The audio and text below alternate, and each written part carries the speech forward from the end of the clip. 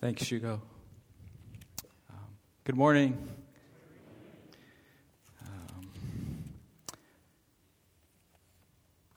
Let me get set up here. I'm packing a bigger Bible today. Okay, this trying to get used to this. It's a different version. It's the Revised Standard Version from the Bible I normally use. So I thought the words in here for our passage today is they're just a little bit better, I thought. And so this is the Revised Standard Version is what I'm using today. Let me start by just sharing a verse with you. It's Psalm 133, verse 1. And it says, "How good and pleasant it is when God's people live together in unity." How good and pleasant it is when God's people live together in unity. Now, I think this is a great verse because it declares how sweet it is when we as Jesus' followers live in right relationship with each other. And we live in harmony together. Now, I'm not a musical person. You know, Karen was talking about how worship brings her before the Lord in difficult situations, and also I'm sure in times of praiseworthy situations. And I love worship, but I am not a musical person. If you've heard me sing and worship, if you ever sit next to me or been next to me when I sing, you got to know I'm worshiping because I don't sound good. And so it is really from my heart. But even I know that in music, harmony, in harmony together as a group, doesn't just mean an absence of discord. It means working in concert with one another to produce something good and pleasant. This is something I think we see the worship team doing each week. It's working together to produce something that's pleasing to the Lord and helpful for us as a congregation. In the same way, when we live together, as the psalmist says, when we live in unity, it's not just coexisting, not just avoiding conflict. It's learning to like and enjoy each other. And it's learning to live and work together for a purpose. So this is what we're going to talk about this morning. This verse, Psalm 133, it doesn't tell how. Okay, well, we're going to talk a little bit more about how this happens. How do we develop that cohesion? How do we develop those relationships? We've been continuing to speak about the cultural values. The past several weeks, Pastor Corey has spoken on spirit-led sensitivity, daring openness in ministry, and today I'm going to cover what we call deep togetherness. Okay, deep togetherness. It's in your program. It's printed there at the top of your program. It'll be on the screen. And so let's read this. Let's read this definition together. Maybe it won't be. Okay, there it is. Deep togetherness means that we cultivate growing, authentic relationships that bring life, hope, and healing to those inside and outside the church. Great, let's pray. Father, we gather together as a church. Lord, we gather together as your family. And Lord, I ask that you, Father, would lead our thoughts, that you would guide my words, that you would help us, Lord, to connect with you, and that you would minister to us this morning. Speak to us, Lord, in any way that you see fit about being together and about learning and to love and to follow you together. And we pray that you would speak through your words, you would speak your words through Scripture this morning. In Jesus' name, amen. Before I get into this topic of deep togetherness, I want to back up just a minute and ask the question, what is culture? What is culture? So I looked this up, did a little bit of research, and I'm going to give you a technical definition, a definition that a social anthropologist, somebody who studies people and societies and ethnic groups, and something they would say. Culture is the ideals, beliefs, values, and assumptions which shape how a particular group of people thinks and lives. So culture. You've seen culture. If you've ever traveled abroad or spent any time with an ethnic group or with a different ethnic group, culture as the food, the language, the mannerisms, the customs, the lifestyle. All of these things are expressions of culture. They're things that have developed over time within a people group or within a group of people based on how they view life. And we have the same things here in the U.S., things that shape us, which are part of our culture. Take, for example, the concept of time. American culture sees time as a limited and valuable resource that must be conserved and maximized. Right? We're slaves to the clock and to the calendar. I'm supposed to be done preaching by a certain time, I think in about 20 minutes or so. Okay, and if I don't get done around that time, right, then it throws the whole schedule off. And everybody gets upset and they start to fidget and that's partly the cultural indoctrination of us, of how we respond to the clock and the time and our schedule and our need to move. This is vastly different than the culture in, say, Mexico or Africa or other places where time is thought of as somewhat unlimited. Now, I understand that may differ whether you're in a big city in those countries or in the country, because big cities seem to operate in a certain kind of similar way. But their culture would see time as different.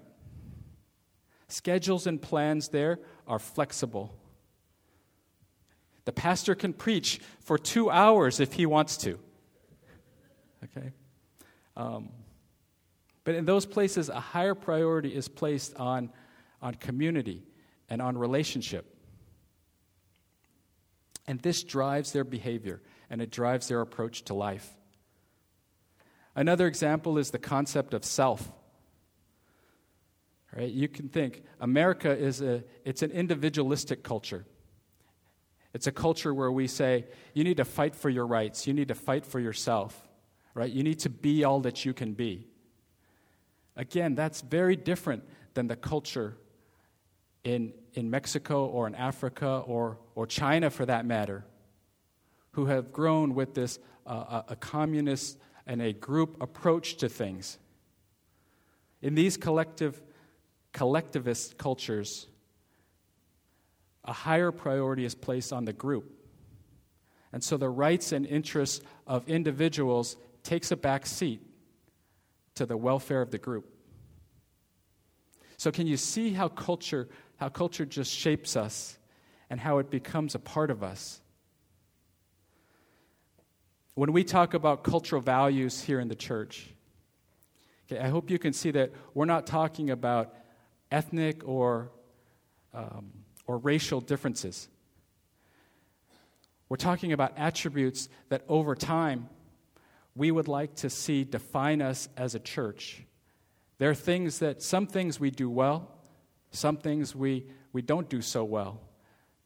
So some of these things are aspirational. They're things that we would like to have be characteristic of us as God's family. And we don't want culture to just evolve here in the church. We don't want it to just happen on us. Okay? We want to create it and shape it according to God's word and according to the leading of His Holy Spirit.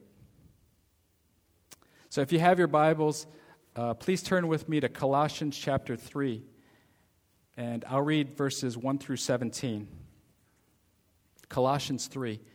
and it will be on the screen as well.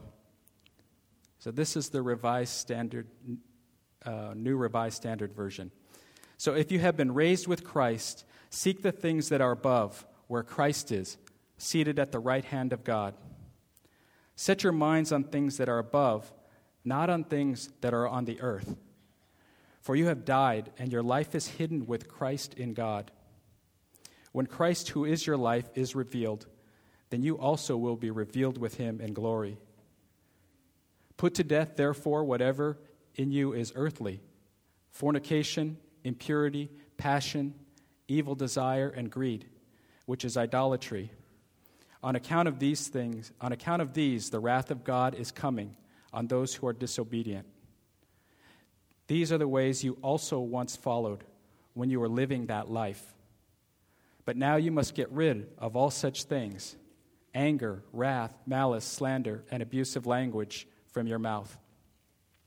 Do not lie to one another, seeing that you have stripped off the old self with its practices, and have clothed yourselves with the new self, which is being renewed in knowledge according to the image of its Creator. In that renewal, there is no longer Greek and Jew, circumcised and uncircumcised, barbarian, Scythian, slave and free, but Christ is all and in all.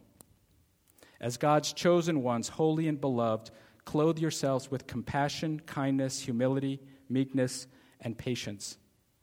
Bear with one another, and if anyone has a complaint against another, forgive each other. Just as the Lord has forgiven you, so you also must forgive.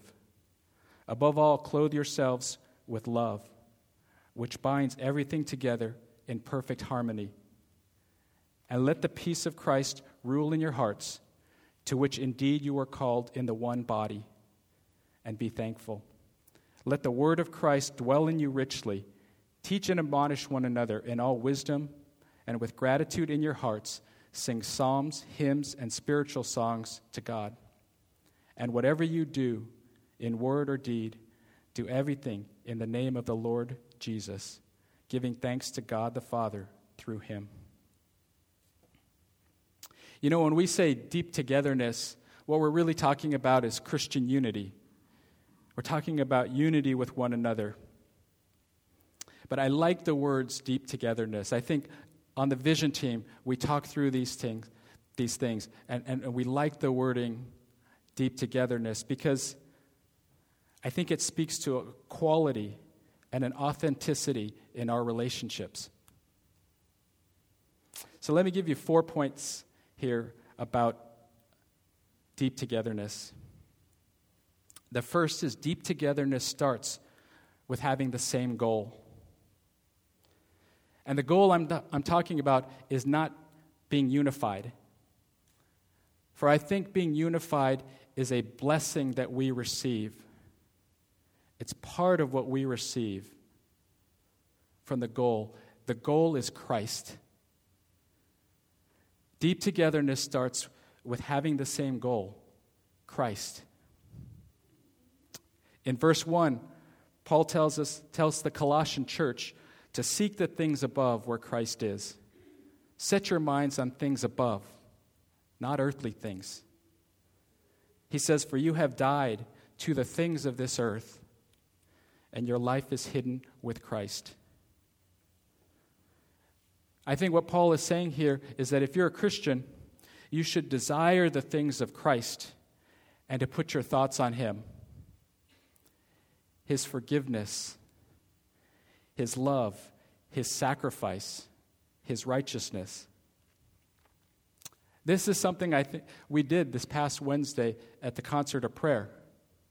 We spent time focusing our minds on the attributes of God and the attributes of Jesus and his suffering and his sacrifice. Philippians 4:8 says, finally, beloved, whatever is true, whatever is honorable, whatever is just, whatever is pure, whatever is pleasing, whatever is commendable, if there is any excellence, and if there is anything worthy of praise, think about these things. As Christians, we have been washed in the blood of Christ. This inextricably binds us together. That this has taken place for us, for those who believe. In verse 12, if you look further down, Paul specifies, as God's chosen people, holy and beloved, so that we are together. Since we belong to the Lord, we should be of the same mind, the same heart, the same goal. This, I believe, is where our unity begins. The strength of a marriage relationship. We had a Valentine's luncheon yesterday, and it was a wonderful time for the group of us there to learn from each other and to affirm our marriages and our hearts for each other and our hearts and our passion for the Lord. But in a marriage, the strength of it depends on the husband and wife wanting the same things, pursuing the same life goals. If the two have different goals, and if they're apart in their goals, then it's hard, maybe impossible, to bring those things together, to bring their plans and their priorities together, because at a certain point, they're going to veer off or they're going to run into conflict. We, together, are children of the King. We are citizens of the same kingdom. I think this means that we should see life's highest priorities in a similar way. Someone who does not know Christ, then, cannot quite have the same mindset as someone who does. Scripture refers to that as being unequally yoked. Okay. Now, I would want anyone who doesn't know Christ to be here with us, to join us in friendship and fellowship, and to be bonded with us together. Because at one time or another, we were all in the same position, right? We were outside of Christ. And so we want everybody to come together. But more important than friendship, we want them to be joined with us in Christ. Deep togetherness starts with having the same goal and mindset in Christ. Second, deep togetherness involves putting on the new self. Not only do we have Christ as our goal, but as we are brought together by that fact, each of us should be working on the same things. And what is that? We are to be renewed in the image of God. In verse 5, the Apostle Paul says, "Put to death whatever therefore whatever in you is earthly." And then he gets specific. He lists fornication, impurity, passion, evil desire, and greed as some of those things that are earthly. In verse 8, he mentions anger, wrath, malice, slander, and abusive language. Are any of these things problems for you? Because I know some are for me. In verse 10, he says that we must replace these behaviors with our new self, with the new self, our new identity. For we are being renewed in the knowledge of the image of our Creator. I think one of the many blessings that comes from receiving Christ into our lives is this promise of change, transformation. We talk about it from time to time together. 2 Corinthians 5:17 says, "Therefore, if anyone is in Christ, the new creation has come. The old has gone. The new is here." These are exciting words and promise. It's a promise to hold on to. But it requires us to actually put on the new self. It takes effort to set your minds on the things above and not on earthly things. Interestingly, what I think Paul is talking about here is culture change. In verse 7, he says, these are the ways you also once followed when you were living that life, referring to the earthly, worldly life. But because you are now in Christ, your mind and your thinking should be different. And that should result in changed behavior, change in the way we see life. I think when Christ enters in, there should be a huge cultural shift in our lives. I think this brings us together. In verse 11, and I think this is very interesting, in verse 11 of Colossians 3, he says, in that renewal, that change that we're talking about, there is no longer Greek and Jew, circumcised and uncircumcised, barbarian, Scythian, slave and free, but Christ is all and in all. Now, why is this significant? The church here in Colossae, they were like the church in the book of Acts, right? We studied that last year. They struggled with the ethnic and cultural differences between Jewish and non-Jewish believers. They wondered, to be a believer, should everyone conform to Jewish practices like circumcision, or food and dietary laws, or certain celebrations? But Paul says, in Christ, we're all the same. No longer Greek and Jew, uncircumcised and circumcised, barbarian, Scythian, slave or free. We're one. I don't think that means that we're colorblind. I don't think that means not valuing ethnic diversity and uniqueness. It means as believers, we create a whole new culture together under Christ.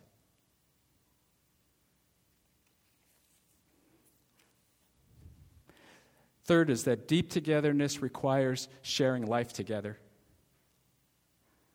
We are made to be together.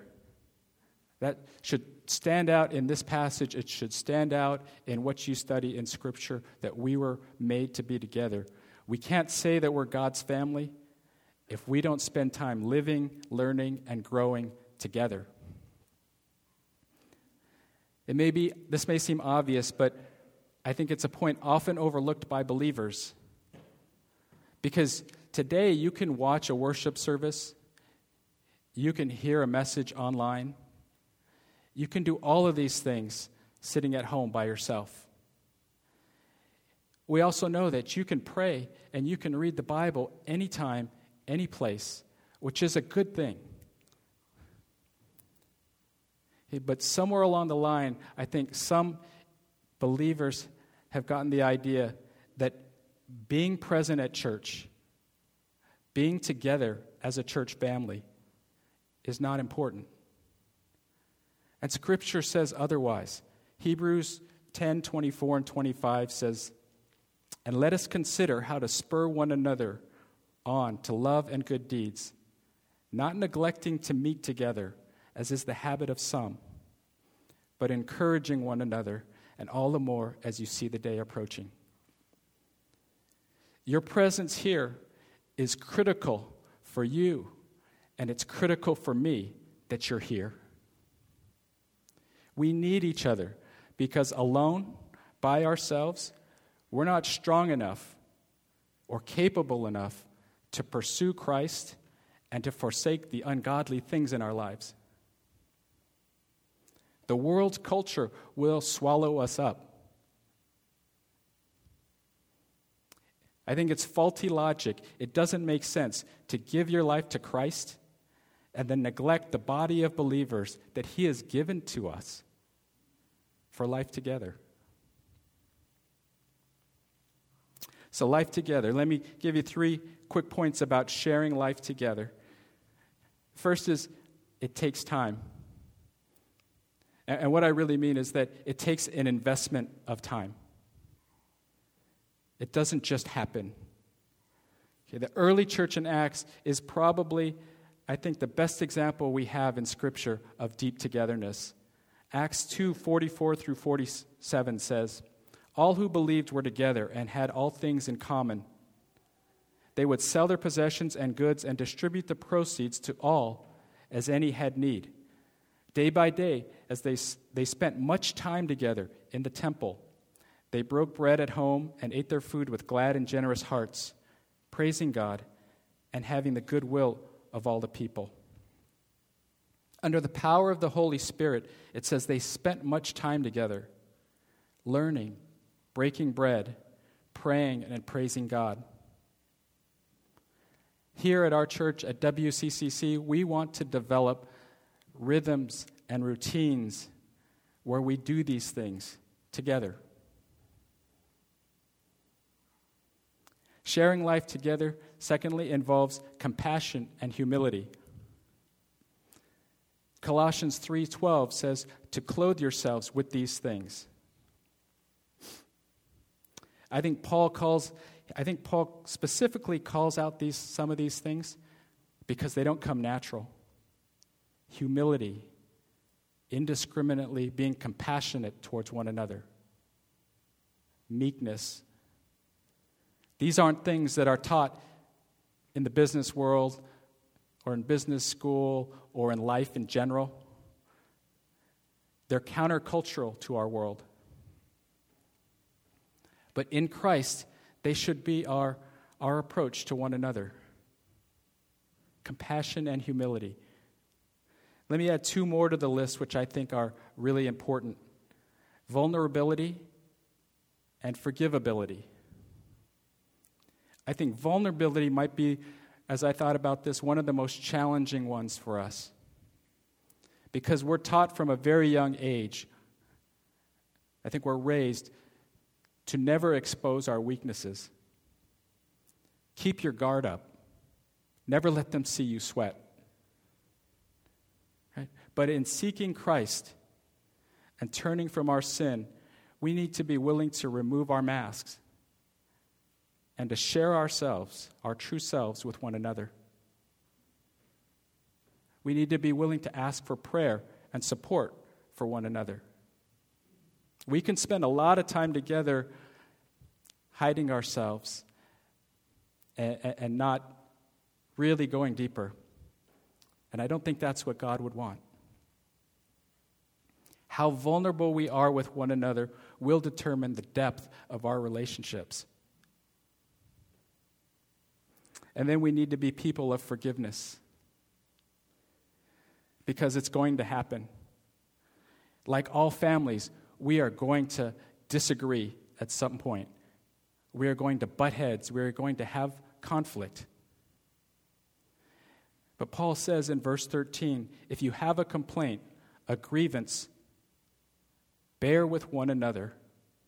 Sometimes that's all you can do, is bear with one another. But he goes on to say, and forgive each other, just as the Lord forgave you. All families have disagreements, right? Everybody knows that. But those that stick together are those that can find a place of mutual grace and forgiveness. Lastly, sharing life together requires accountability. In 1 Corinthians 12, Paul explains that we are members of one body, that we are responsible for each other. As such, we have a responsibility to hold one another accountable to growth and maturity for the good of our brother and sister and for the good of the body. I think this interdependence and this accountability, it's a special thing. It's not meant to intrude on people's privacy. It's not meant to overstep our bounds. But it's a special bond that we have. For this message, I had thought about showing this video. I'm not going to show it, but this short video of an interview of a group of veterans from Easy Company who served together in World War II. And they're being interviewed as old men, 60, 70 years later, after the war. And they are just sharing their hearts This story, by the way, was the basis for an HBO TV series called Band of Brothers. I don't know if you remember that. It's remarkable, though, to hear them speak of the bond that they shared, their commitment to uphold and sacrifice for each other. And I think we can understand why. We can understand the battles that they went through, the suffering that they experienced, the terrible things that they saw. In many ways, I see the call to unity and the accountability in the church to be the same. Contrary to what some might think, I think the deep togetherness and accountability we share in Christ should be more like a battleship than a cruise ship. The commitment to one another more like fellow soldiers who have each other's back, who pick each other up, than fellow vacationers or country club members. One of the themes that comes out of the video was that soldiers recognized they were fighting for something much larger than themselves, something worth sacrificing their lives for. And one of the platoon leaders, he humbly said, "I was just one small part of a big war." And this leads me to my last point. Deep togetherness means uniting for a purpose greater than ourselves. As usual, this is not all about us. The purpose of Christian unity is not just to be close and comfortable. In fact, I don't think that's what will even satisfy our hearts ultimately. God, who is great, has called us together for a grander purpose, and that is to glorify Him and to bring people into worship of Him. I think it was John Piper, well-known pastor and speaker, who said, "Missions exist because the worship of God doesn't." Our fellowship will not mean very much, and I don't believe it will go very far if it's focused on ourselves.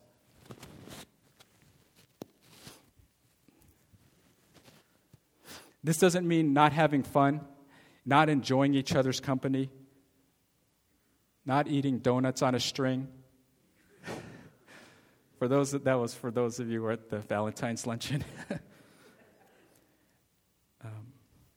It doesn't mean those things. We do those things. I think God intends for us to do those things. But it means giving glory to that which is worthy of our praise.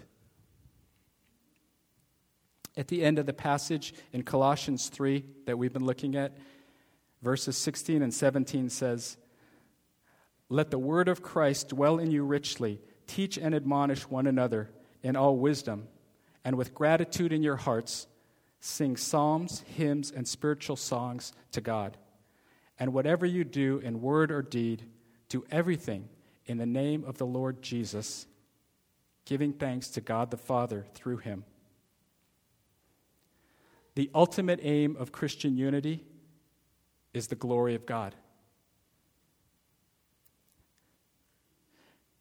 Paul sums it up really well. I love this passage in Romans 15, 5 through 7. He says, "May the God of endurance and encouragement grant you to live in such harmony with one another." Right, there it is again. Harmony with one another. "In accord with Christ Jesus, that together you may with one voice glorify the God and Father of our Lord Jesus Christ.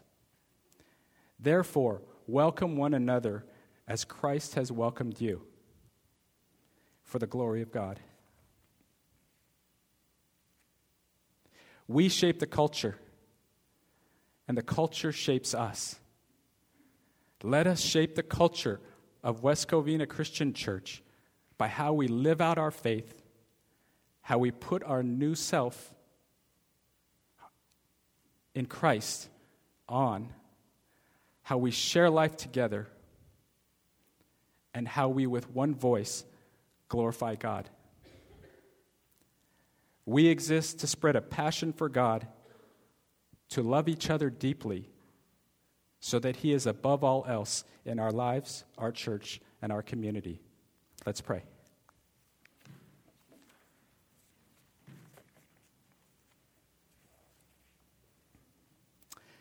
Father, we want to give ourselves to you.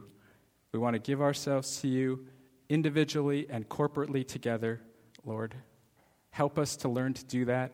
Help us learn to love each other, to put on that bond of love, and to have compassion and humility toward one another. Help us to do that for people inside the church, outside the church, so that we may come together, Lord, as one, and with one voice give you glory and sing our praises to you, Lord. Thank you for each person here. We pray that you would help us to understand our role in your body of Christ, in whose name we pray. Amen.